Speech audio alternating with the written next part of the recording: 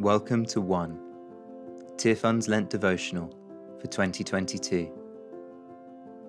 This is day 30, Salt and Light, written and read by Hebdavi Mohindo. Hebdavi leads Tearfund's work in the Democratic Republic of Congo.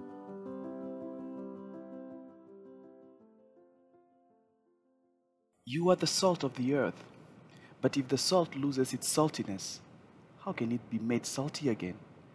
It is no longer good for anything except to be thrown out and trampled underfoot.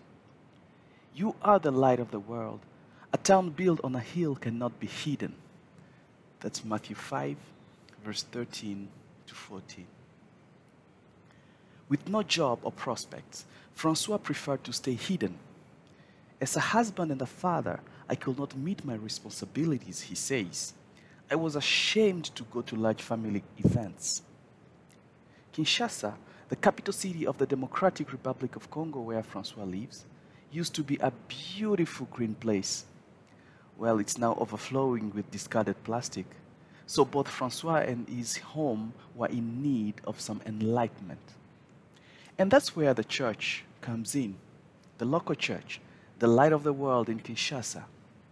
Answering God's call to care for creation, the church established a plastic waste project. Not only does it uncover the hidden beauty of the city, it also provides meaningful employment. François' job at the project has brought him back to life. I feel like someone coming out of the abyss. I am a new François, he says. Lord Jesus, thank you for reigniting the lights in François' life. Help us to see that by caring for creation, we do more than just preserve the environment. We become a beacon of light that shines out your goodness for all to see.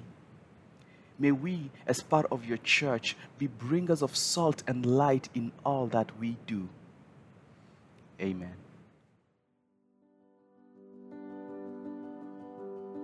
Thank you for listening. Check back tomorrow for your next devotion.